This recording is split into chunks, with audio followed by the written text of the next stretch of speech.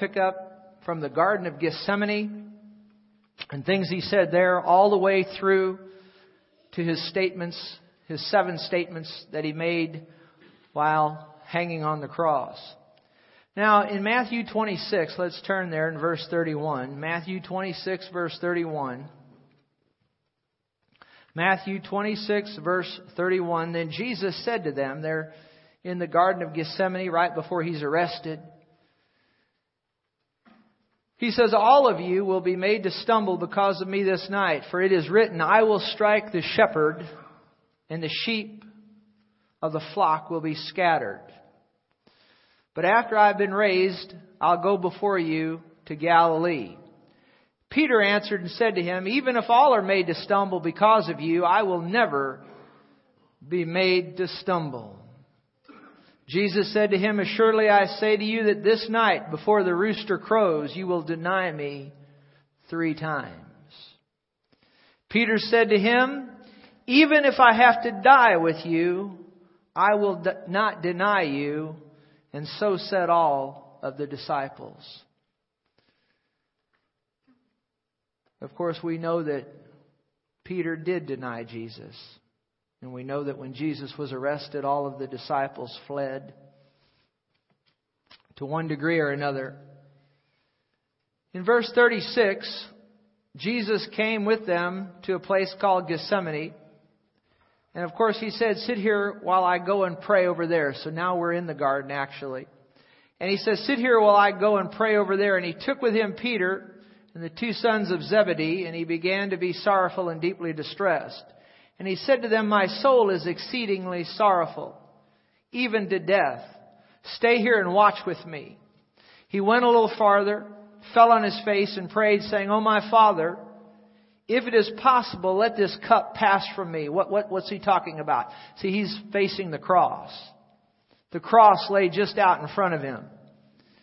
And He said, let this cup pass from me. Nevertheless, not as I will, but as you will. See, it was the will of God for Him to go to the cross. It was the will of God for Jesus to step in as our substitute and take our place and suffer on our behalf. A moment ago, Jesus quoted, He said, I will strike the shepherd and the sheep will flee. And you see, the person that's going to be doing the striking, ultimately there is Almighty God. Now, certainly the Romans crucified Him as the Jews encouraged that. But ultimately you need to realize that the judgment that was due Adam and Eve in the Garden of Eden, and the judgment that was due you and me, was laid upon Jesus at the cross. And that's why Jesus' soul was so exceedingly sorrowful. And and I think it should be noted that Jesus said, not as I will, but as you will. In other words, if there's any other way, God, speaking to His Father, if there's any other way, let's do it some other way. But how many of you know there was no other way? There was no other way. And you see that Jesus, though He was 100% God, He was also 100% man. And you see that here in His humanity, He was struggling with this. But yet He submitted His will and kept His will submitted to the will of the Father. The same thing that you and I should do. Is that right? Verse 40, then He came to His disciples and found them sleeping and said to Peter, what? Could you not watch with me 1 hour? Verse 41, watch and pray lest you enter into temptation. The spirit indeed is willing, but the flesh is weak. How many of you have ever dealt with that in your life? That your spirit was willing, but your flesh was weak. And in verse 42 again, a second time He went away and prayed, saying, oh my Father, if this cup cannot pass away from me unless I drink it, your will be done.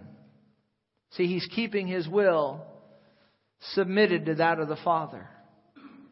And He came and found them asleep again, for their eyes were heavy. So He left them and went away again and prayed the third time, saying the same words.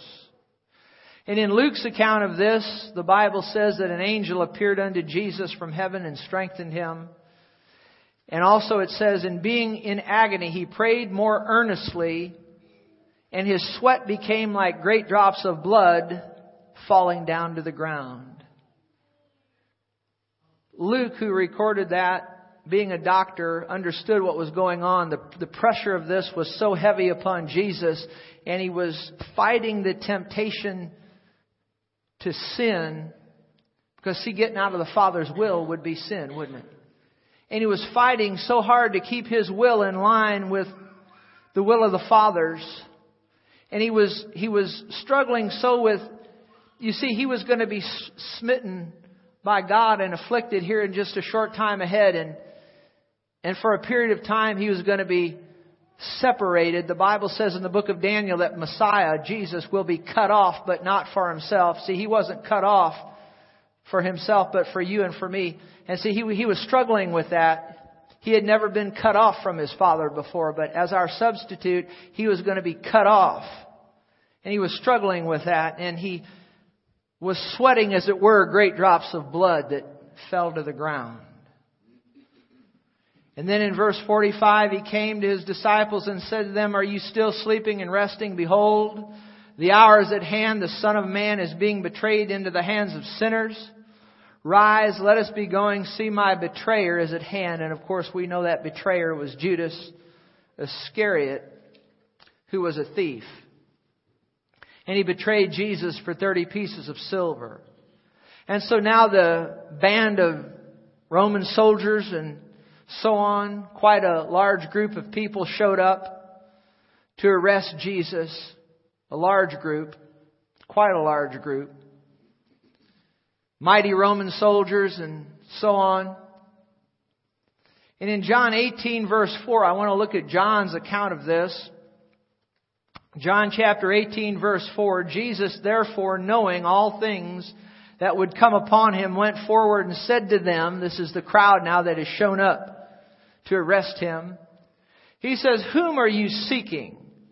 They answered him and said, "Jesus of Nazareth." Jesus said to them, "I am he." Actually, the he is added by the translators. He said to them, he said, "I am." And Judas, who betrayed him, also stood with them. Now when he had said to them, "I am," notice what happened. They drew back and fell to the ground. The power of God knocked these guys flat cold on the ground. Can anybody say amen? Nobody was going to take Jesus unless he wanted to be took. He said, "I lay down my life and I take it up again." He said, "No man takes it from me." Jesus did what he did voluntarily because he loved you and me. He said, "I am." And they drew back and fell to the ground. And then it's interesting, verse 7, he asked them again saying, "Now whom are you seeking?" Can't you just see that out there? They came to take Jesus. "Whom you seeking?" "Jesus of Nazareth." He says, "I am." And they all just the power of God knocks them, levels them cold. And then he looks over at them. "Now who did you say you're seeking?"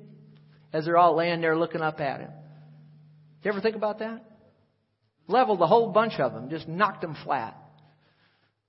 And they weren't going to take him if he didn't want to go.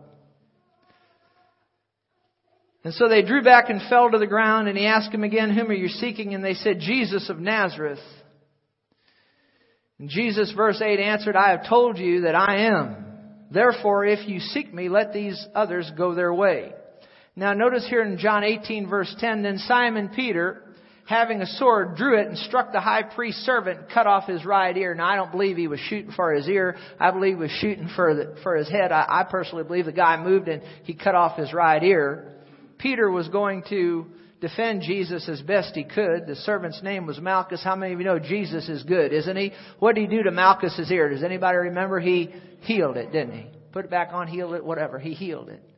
Just think about that. Somebody coming out to take you captive, and Jesus, I mean, he is God, manifest in the flesh. He is love. The Bible says God is love. Think about that. He healed Malchus's ear right there in that very, very awesome time. Well, if Jesus healed Malchus, he'd heal you, wouldn't he? Is that right? Oh, yeah.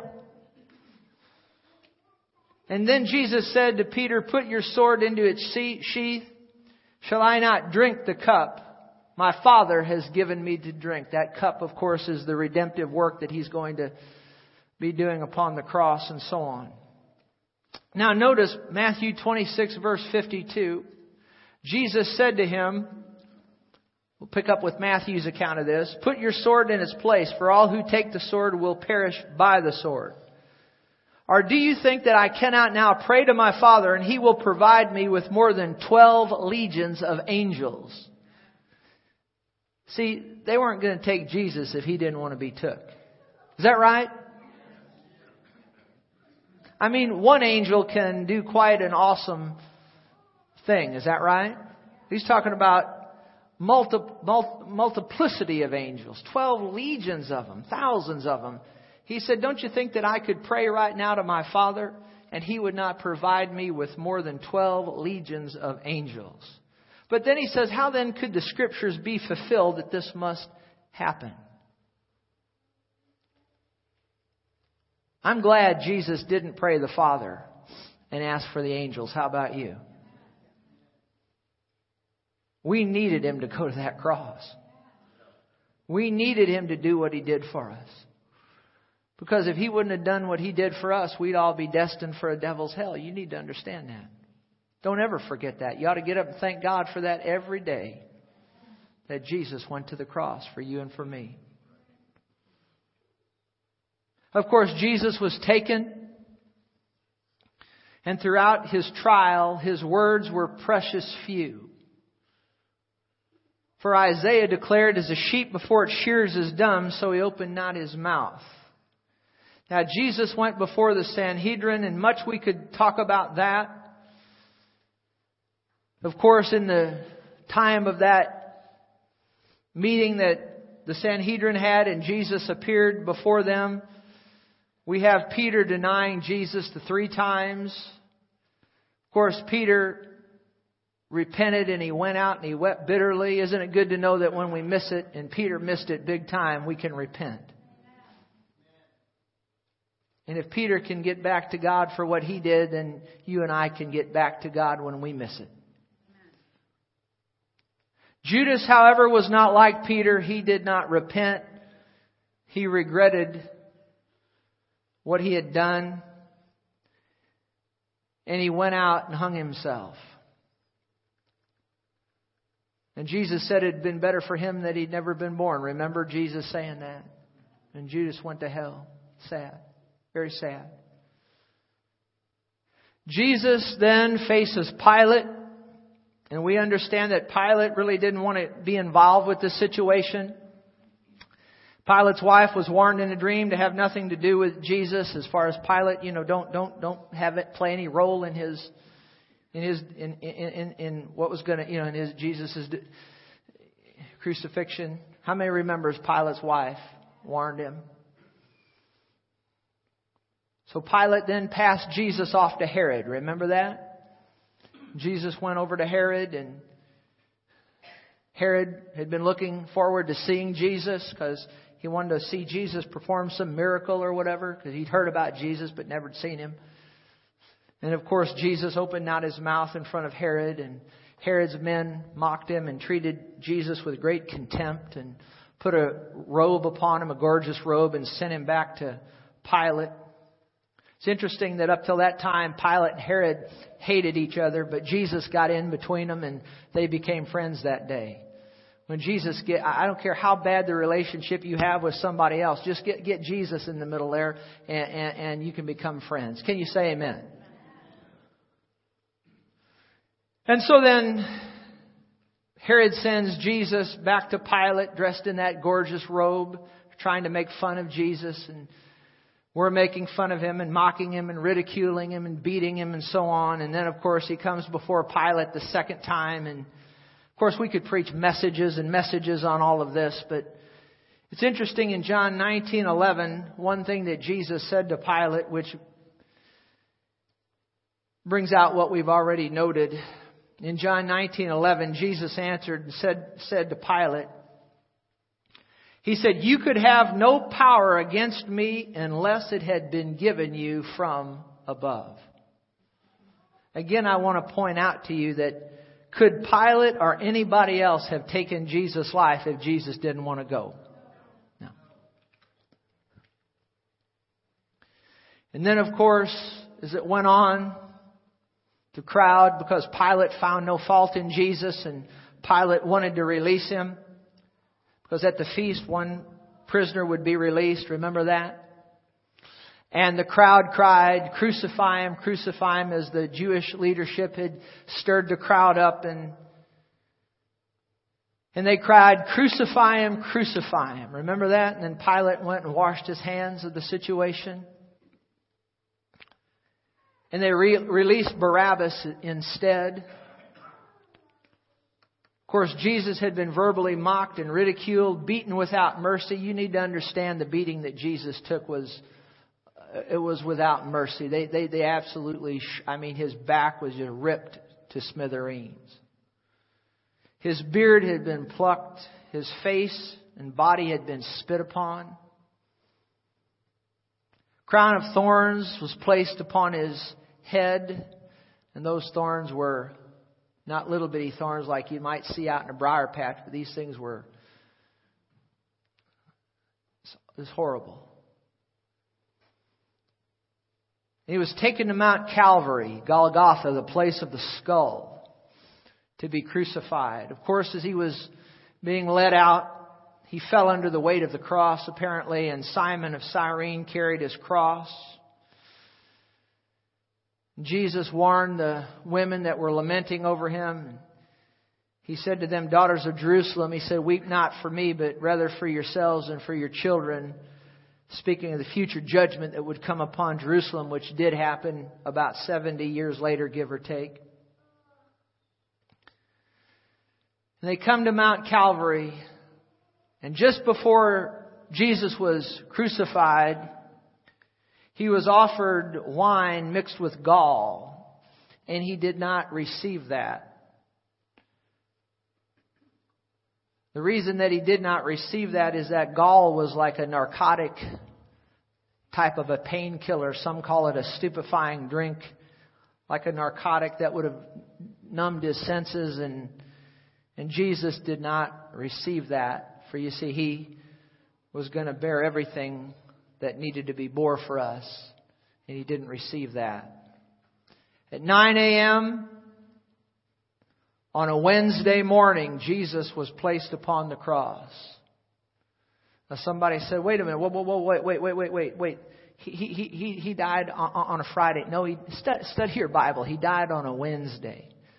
Because on a Friday, he said himself that as Jonah was 3 days and 3 nights in the belly of the fish, so shall the Son of Man be 3 days and 3 nights in the heart of the earth. That's not talking about the tomb there. It's talking about the inner workings of the earth in the spirit realm. And if he died on a Friday, you can't get 3 days and 3 nights from that time till Sunday morning. And if you study the gospel according to John, you'll see that the preparation day that they were talking about, because they needed to take the body of Jesus down from the cross, because the next day was the Sabbath. That Sabbath on a Thursday, that was a special high day. It wasn't the weekly Saturday Sabbath. And so Jesus was crucified 9 a.m. approximately on a Wednesday morning. Don't go along with traditions just because somebody said something. Get into your Bible. Study your Bible. Can you say amen?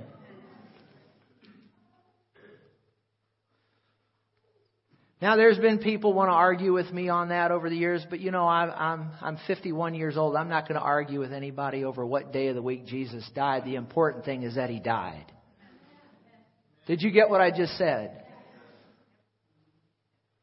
I know when I was a young 25-year-old whippersnapper, boy, I'd just argue with you about stuff like that.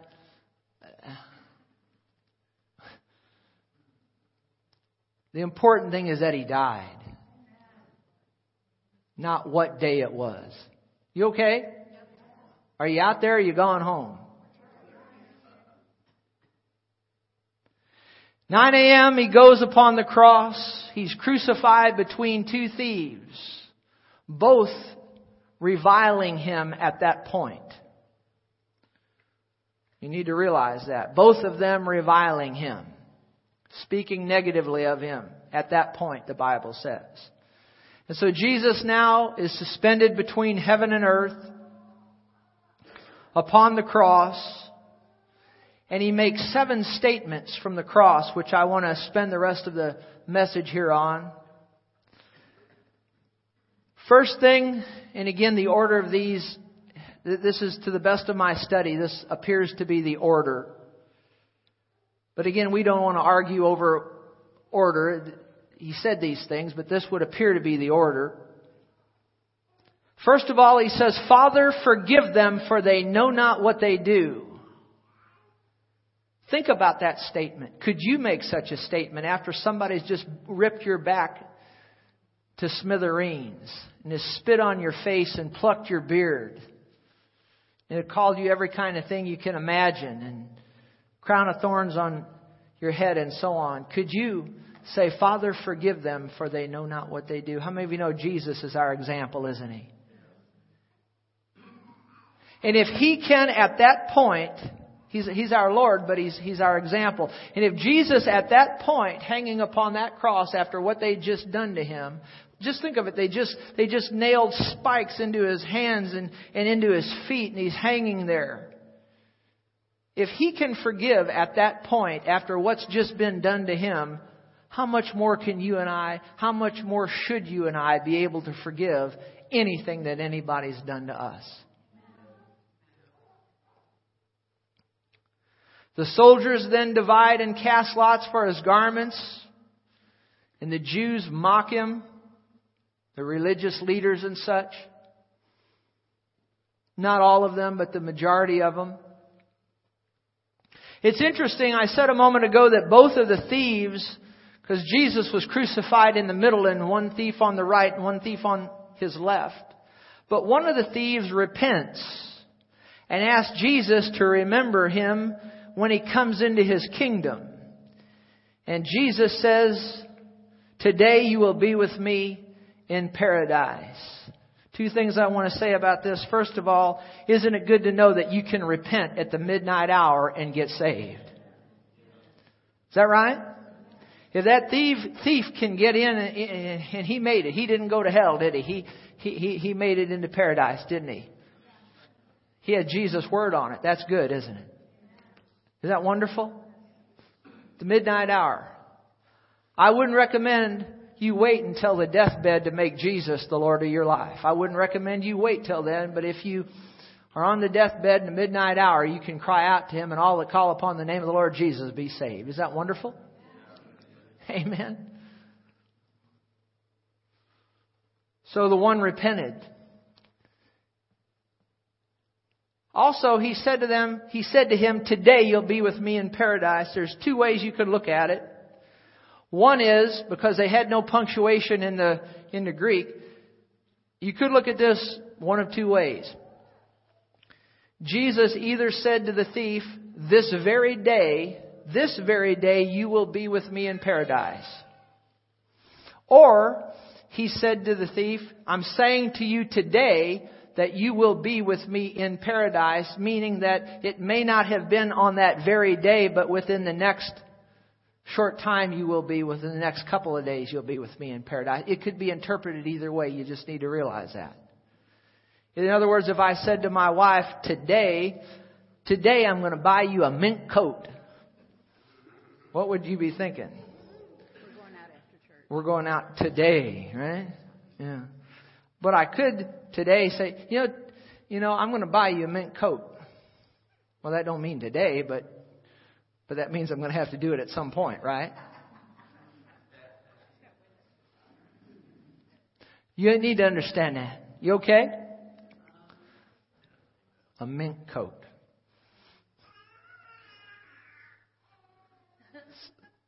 Somebody gave her a mink coat one time. Was that a mink coat, Fox? Yeah, somebody gave it to I think you wore it a couple of times. I mean, you just, even when it's 3 degrees outside, you just sweating horribly in that, I don't think you hardly ever wore that, huh? It's pretty though, yeah. We wouldn't go out and buy anything like that,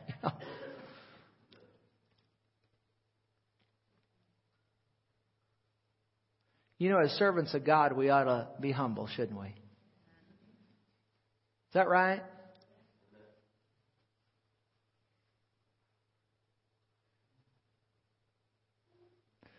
Don't ever camouflage a greed and bring it forth as a need. Did you hear me?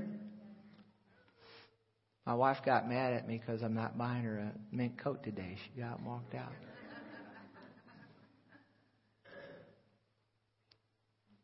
Say humble. All ought to be humble. Is that right? That doesn't mean you need to be broke. How many of you know being broke doesn't mean you're humble? Is that right? But we shouldn't flaunt things either, should we? There's a balance in it all. Is that right? Today you'll be with me in paradise. Did that thief make it? Did he get in? Yes or no? Come on, are you out there?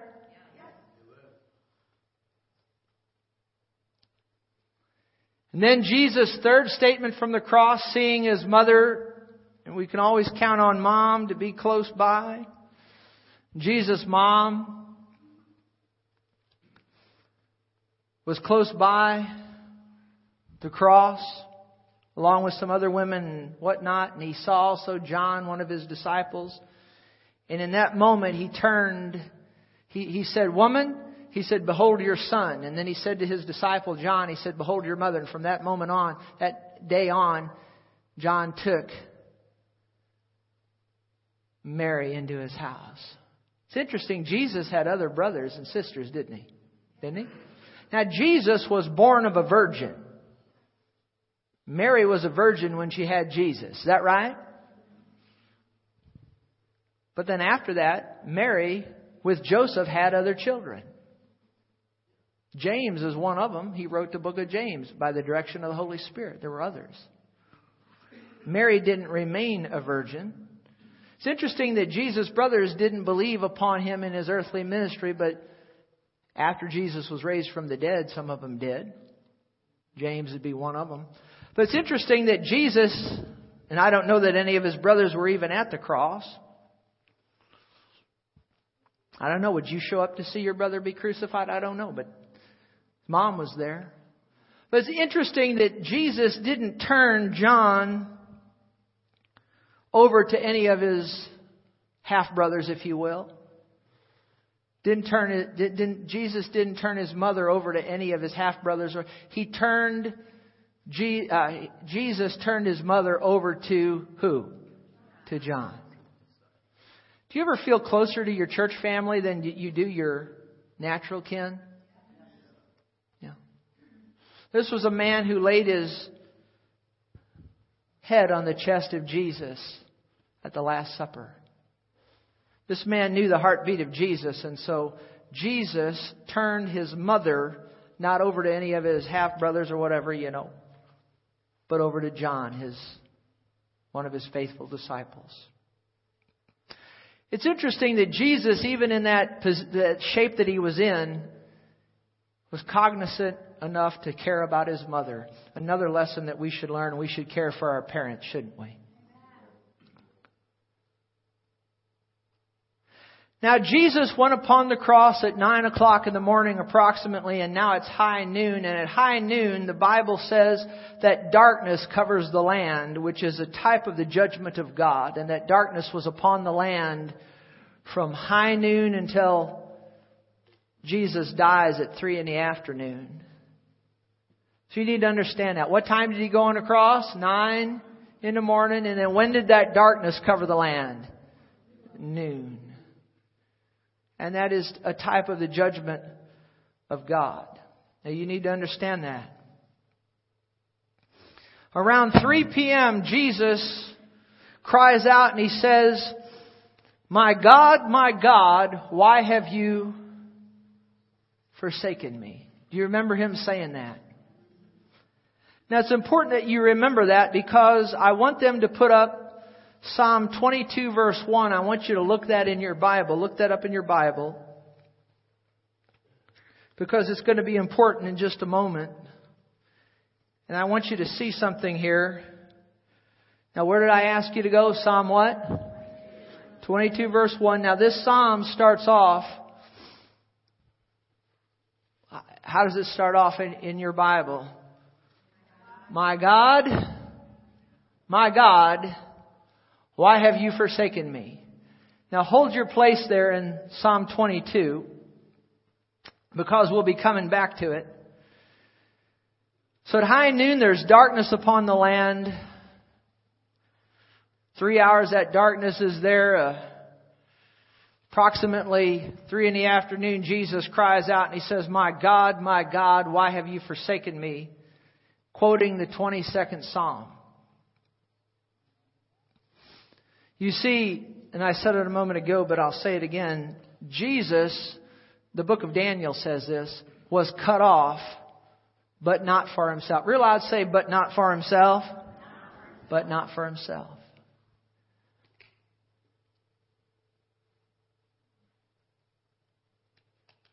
He then cries out and he says, I thirst. He's given at that time vinegar. This time there was no painkiller, narcotic, if you will, in it. And he did receive that. And then he says, it is finished. Real loud say, it is finished. One more time, it is finished. It is finished.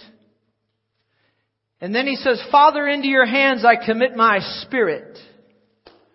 Jesus then dismisses his spirit. His physical body dies as his spirit leaves his body. The Bible says there's an earthquake. The veil of the temple, that veil that separated the Holy of Holies, where only the high priest could go in once a year and not without blood.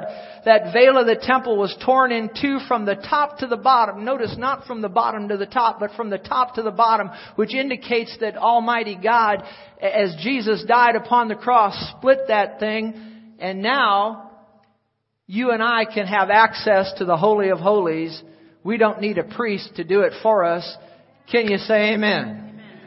Because now Jesus is the great high priest and he's made the way available. Isn't that wonderful?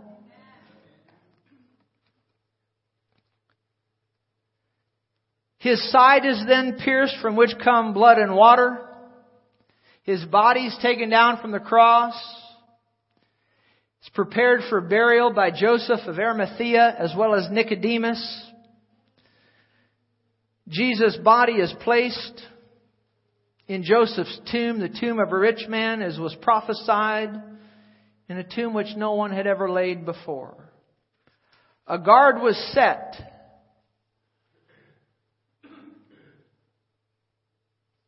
And here we are. But I believe the Spirit of God dealt with me some time ago, and I never like to. I know next Sunday is Resurrection Sunday when we talk about the resurrection of Jesus, and we will. But the Holy Spirit never likes me to close a message where we leave Jesus on the cross or His body in the tomb. Thank God Jesus died on the cross. Can you say amen? Thank God His body was in the tomb. But I don't ever like to leave a message with Jesus on the cross or His body in the tomb. That's why when you see crosses, I don't care to see crosses where Jesus is still hanging on the cross. He did hang on the cross. And I'm all for having crosses. We have one out just outside in the entryway there. All for it. Thank God for the cross, the cross, the cross. Say the cross. Thank God for what He did on the cross. But He didn't stay on the cross. He's not on the cross today, is He? He's not in the tomb today. He's risen. Is that right? I don't ever like to leave Jesus on the cross. I don't ever like to leave Him in the tomb with His body. So let me preach on just a few more minutes if you'll allow me to do so. One of the last cries He made from the cross was, it is what? It is finished. Real loud, say, it is finished. Now you need to realize that, and you need to listen to me, and let me go on here and get to the end here before you make any judgments. But you need to realize, listen, I'm a preacher of the cross. I believe in the cross. But listen, I don't believe in the wood so much. Look, it's not the wood. It's what Jesus did on the wood. Did you get what I just said? Don't make a God out of the wood. Thank God for the wood, but it's not the wood. It's what Jesus did on that wood that's important. And when I say the cross, I'm talking about what Jesus did upon that cross. Did you get what I just said? You okay with that? And you see, He said it is finished. Now you're going to need to let me go on about 10 more minutes to see what He was actually saying when He said it is finished. Because you see, people that don't study their Bible, people that don't really get in there and dig just a little bit, they think that when Jesus said it is finished on the cross, that everything is completely done. But let me say this to you. If everything was completely finished on the cross, why did He have to be raised from the dead? Well, somebody said to prove that He was who He said He was. Well, certainly, yes. But why did there have to be 3 days? Why couldn't He have just been raised later that day? Obviously, something else had to happen in that 3-day period.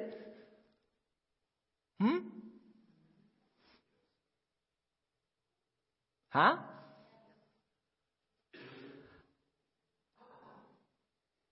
Obviously, something else had to happen in that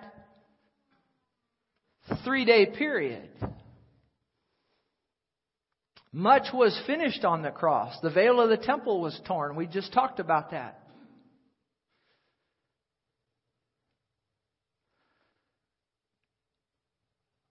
But why 3 days? Just have Him raised later that afternoon. So something had to happen in that 3 days. There needed obviously to be some other events that happened.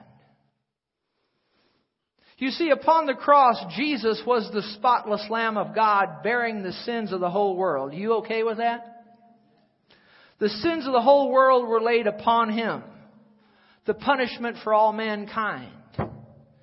You see, His blood was shed upon that cross, that precious blood without which there is no remission of sin. The Bible says that because of the shedding of Jesus' blood, that He's made peace between God and us through the blood of His cross. We have redemption through His blood, the forgiveness of sins. We've been justified or declared righteous by His blood. His blood cleanses us from all sin. The Bible says we're brought near to God by the blood of Christ. His blood cleanses our conscience from dead works, the Bible says. The Bible says that Jesus' precious blood purchases us and removes our sins as far as the east is from the west, never to be remembered again. Can you say amen? Glory to God. Thank God for what Jesus did upon the cross. All the sins of mankind in one place at one time were laid upon Him. And not only our sins, but the Bible is clear that all of our sickness and disease was laid upon Him upon the cross. Because not only did He bear our sins, but He bore our sickness and carried our disease. Isn't that wonderful? And the Bible says the chastisement of our peace was upon Him. Every mental malady, every depression, oppression was laid upon His mind. And He bore our sins, our sickness, our disease, our mental malady. He bore all of that upon the cross. Can anybody say thank God?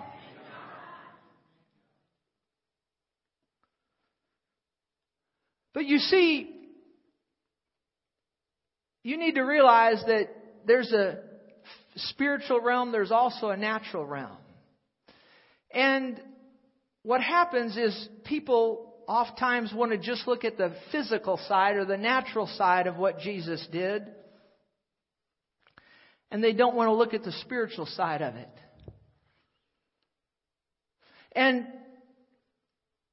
people think about the redemptive work of what Jesus did upon the cross. And yes, the cross, the cross, the cross. But let me say this. Was not His virgin birth important? Yes. If He hadn't been born of a virgin, He couldn't have died as our substitute on the cross. Was his sinless life important? Because if he had ever sinned, he would have disqualified himself. Is that right?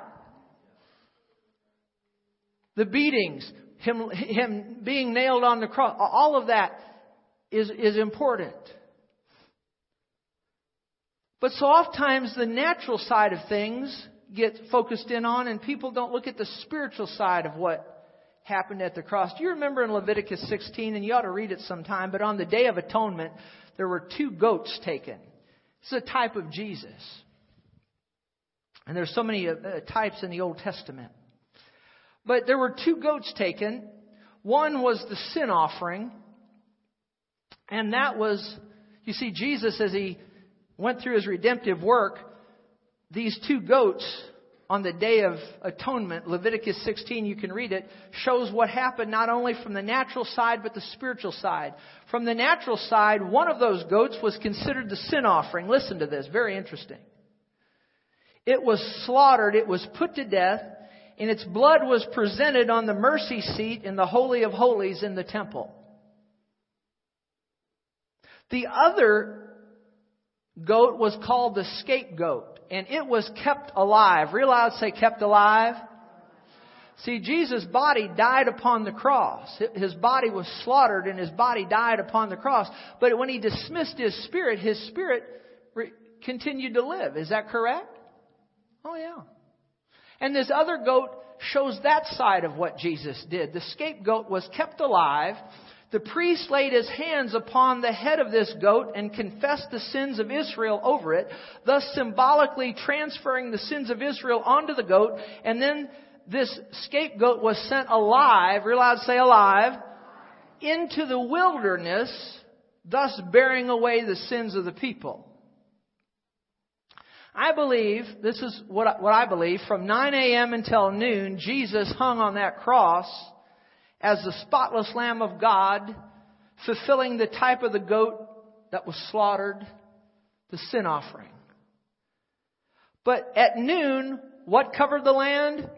Darkness covered the land, which is the type of the judgment of God. And you see, we have many scriptures that talk about Jesus as the Lamb of God. Yes, yes. But we also have a set of scriptures in the Bible that says that Christ has redeemed us from the curse of the law, having been made a curse for us. For it's written, cursed is everyone who hangs on a tree. The Bible says that God made him who knew no sin to be sin, not a sinner, but to be sin for us, that we might become the righteousness of God in him. Jesus himself said, as Moses lifted up the what in the wilderness? The serpent. Even so must the Son of Man be lifted up. In Psalm 22, which you're there, you could look it up sometime. Don't do it now, but look it up. Read it later this afternoon. That's prophesying what Jesus would say upon that cross. And one of the statements that he made there was, I'm a worm and no man. You see, that's when he became a curse for you and me. Thus fulfilling that other goat that was mentioned in Leviticus 16. Now, all scholars agree that Jesus' body went in the tomb. Almost all scholars agree that Jesus' spirit went into the heart of the earth, into the spirit realm, of course. Jesus said of Jonah that he was 3 days and 3 nights in the belly of the fish, and the Son of Man had to be 3 days and 3 nights where? In the heart of the earth. Is that right? After Jesus was raised from the dead, remember Mary came to him and he said, touch me not, for I've not yet ascended to my Father. Is that right? So Jesus, after he died on the cross, his spirit hadn't gone yet. He hadn't gone up to the Father yet. His spirit went into the inner workings of the earth. The Bible's very clear on that. He was down there for 3 days and 3 nights. But the big question is where did he go? And there's some debate about this. And so much debate about this that sometimes I think, well, I'm not even going to talk about it but you know what? Peter preached on this on the day of Pentecost. And if he could preach on this on the day of Pentecost, I can stand here and preach on it from the Word of God in this hour in which we live. Can you say amen? Where did Jesus' Spirit go? all you got to do is get a Bible and read. You ought to read the book of Acts sometime, and you'll see the Bible will tell you right where His Spirit went. You can look it up later. I'm just asking you to go study it out. Find out for yourself where His Spirit went. But Peter quoted David, who was quoting Jesus, speaking of His resurrection, and he said this, "You'll not leave my soul in hell." Now, word for hell there means the underworld, but if you do a little bit of study on that, you know, in the underworld there was a place, Jesus said Himself in Luke 16, there was a place known as Abraham's bosom or paradise. There was a great gulf fixed, and on the other side there was a place of torment. Remember that, where that rich man was? And he cried out in torments. Remember, how many remembers that? There's two compartments down there, and then there was a bottomless pit and whatnot. And there was a place of comfort and a place of torment.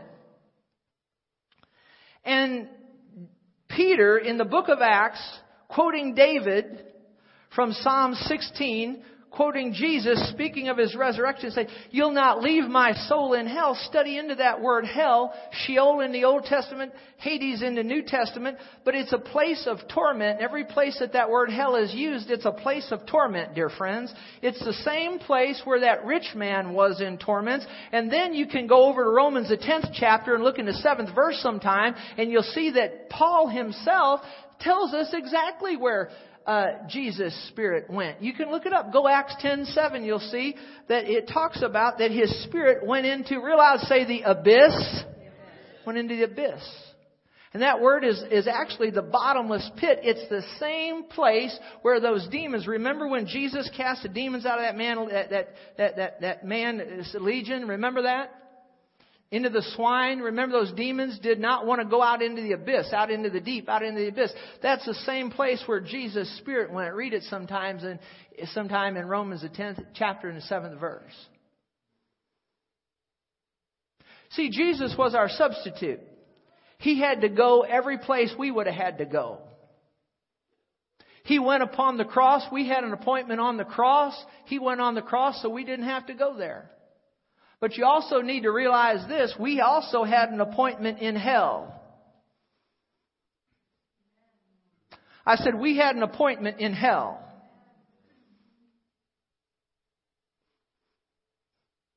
We had an appointment on the cross. Thank God for what He did on the cross. But we also had an appointment in hell.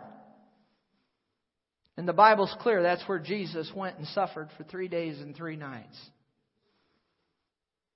And I'm not going to apologize for it because that's what the Bible says.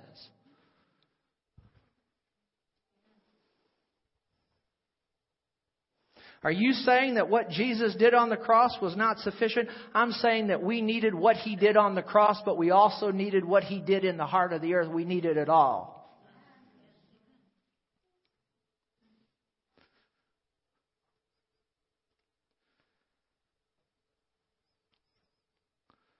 Now, I don't know all the details of what happened down there, and I think preachers get in trouble when they try to read more into it than what actually did happen, but I know that He suffered down there. And Isaiah the 53rd chapter says, God the Father saw the travail of His soul and was satisfied. And I know Acts the 2nd chapter said, whom God raised up, having loosed the pains of death. Think about that. Say, loose the pains of death. That wasn't talking about physical death. You've seen bodies lay in caskets before. There's no pain there. They're already dead. Is that right? Pains of death had to do with the suffering that He did in the inner part of the earth.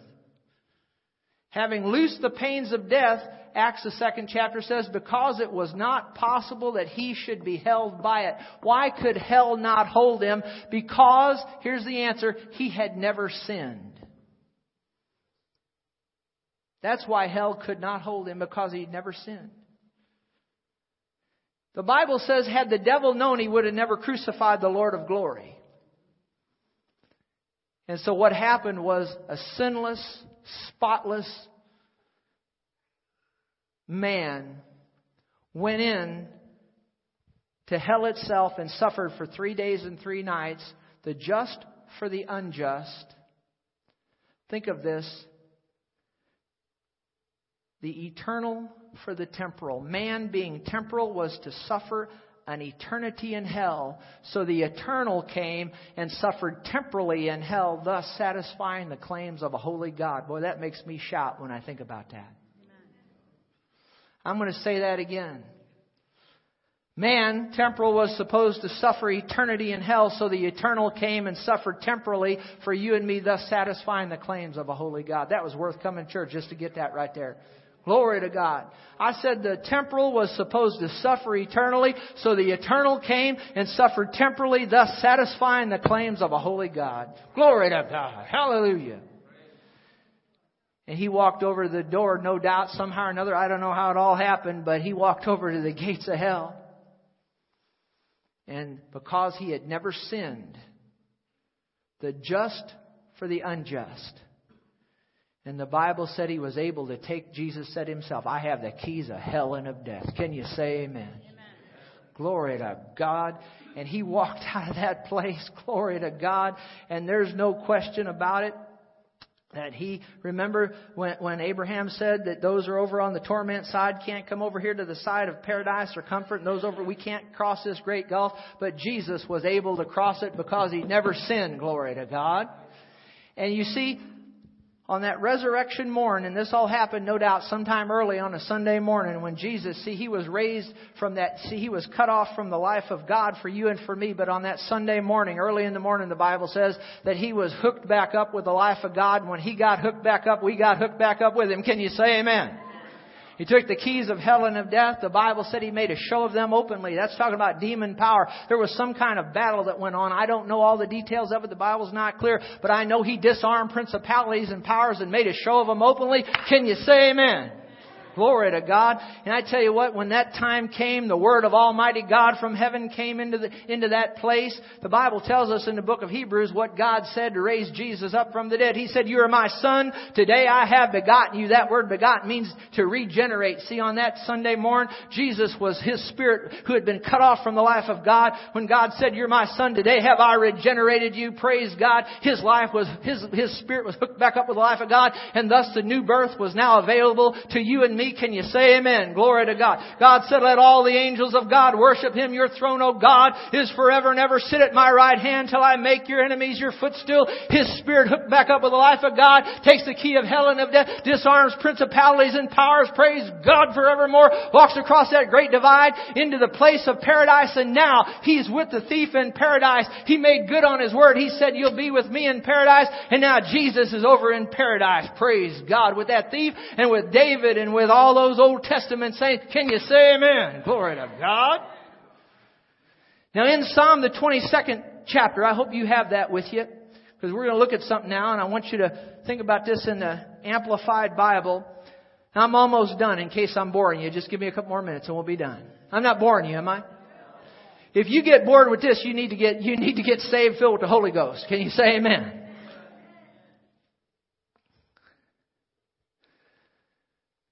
He comes over. You see Psalm 22. If you read it sometime, the first more than half of that psalm, if you read it, what does it start off with? My God, why hast thou forsaken me? Jesus' cry from the cross. But you go on. See, I believe that when He's hanging on that cross, I believe He was quoting that 22nd Psalm. Now, the Holy Ghost gave us the first part of what He said, and the first part of that chapter. I believe He quoted the whole thing. But the Holy Ghost put in the Gospels the first part what He said, and the last part what He said. The first part was what? My God, why hast thou forsaken me? And then the first part of that psalm talks about the crucifixion. It talks about the natural stuff that was going on. It talks about the demon power that was there. It details the suffering and the agony. And the first part of that psalm is my God, why hast thou forsaken me? And where He's cut off from the life of God. And it goes on and it details, you read it sometime, it details the crucifixion. But then, a little over halfway through that psalm, something happens. And it says, you have answered me. You have answered me.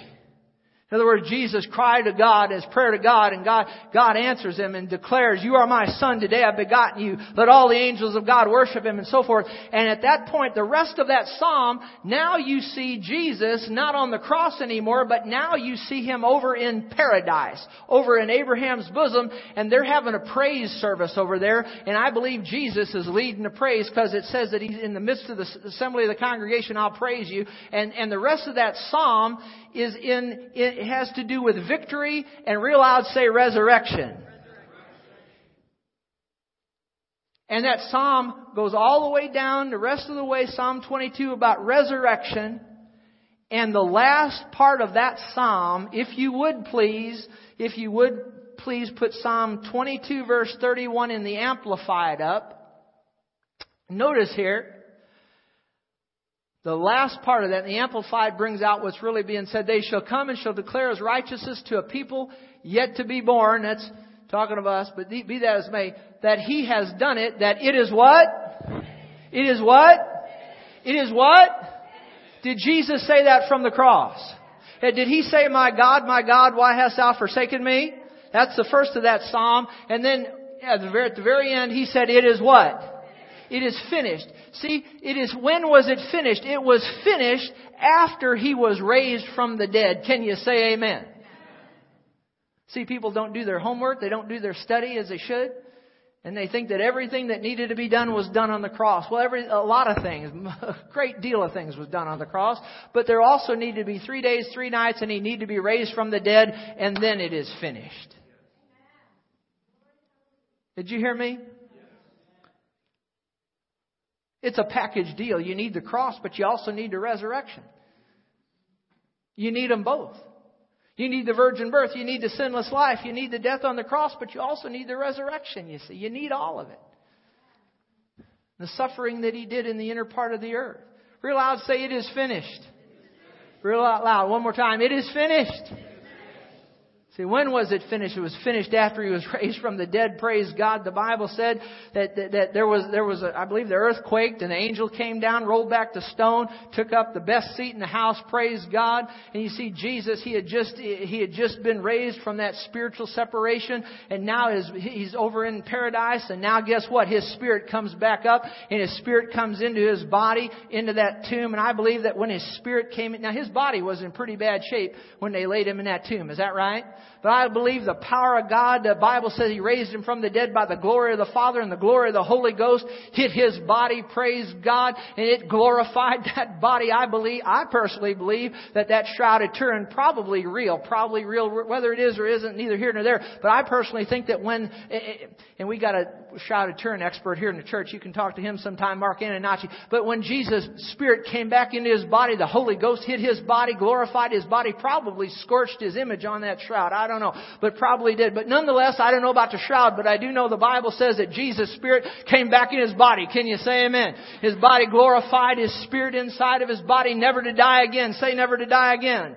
Praise God. And he walks out. Hallelujah. Bless God forevermore. And he says, all authority in heaven and in his earth has been given unto me. He took it back from the devil. Praise God. He made a show of demon power openly. He had the keys of hell and of death. Praise God forevermore. In the process of time, Mary Magdalene saw him and he said, touch me not, for I have not yet ascended unto my Father and your Father, unto my God and your God. Remember that? And that was in accordance with Old Testament type. They couldn't touch.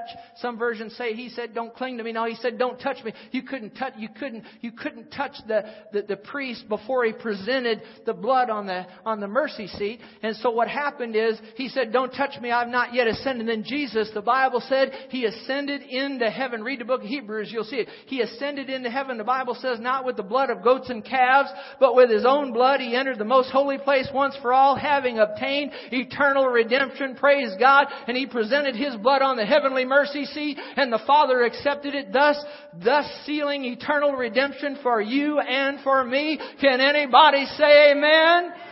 Can anybody say amen? Glory to God. Thank God for the death on the cross, but there was more stuff going on than just that. Thank God for it. Praise God. But He went into heaven itself and presented His holy blood on that mercy seat. And you see, on this mercy seat down here on the earth, they put the blood of the bulls and the goats and whatnot on it. And all that blood could do is cover sin. But if something's covered, it can also be uncovered. Is that right? And so you see, they had to do that on a regular basis, an ongoing basis. Day atonement, once a year, every year, year after year after year. But you see, Jesus' blood does something that the blood of the bulls and goats could not do. The blood of the bulls and goats could only cover sin, but the blood of Jesus Christ of Nazareth, praise God, it doesn't just cover sin, no, it obliterates sin. It removes it as far as the east is from the west, never to be remembered again, and it cleans our conscience. Can you say amen, somebody? Glory to God. Hallelujah. Praise God. How many of you glad that His blood is more powerful than the blood of the bulls and the goats? You don't have to kill no more bulls and goats, because the precious Lamb of God's blood has been shed and He's been slain, and His blood is now on that heavenly mercy seat. And it speaks better things than the blood of Abel, you see. Jesus' blood cries out mercy and grace. And that blood cleanses us from all sin. And that blood is just as powerful than the day that it was shed on that old rugged cross some 2,000 years ago. Now, I know I preached a little bit long today, but that's all right. Stand with me if you would.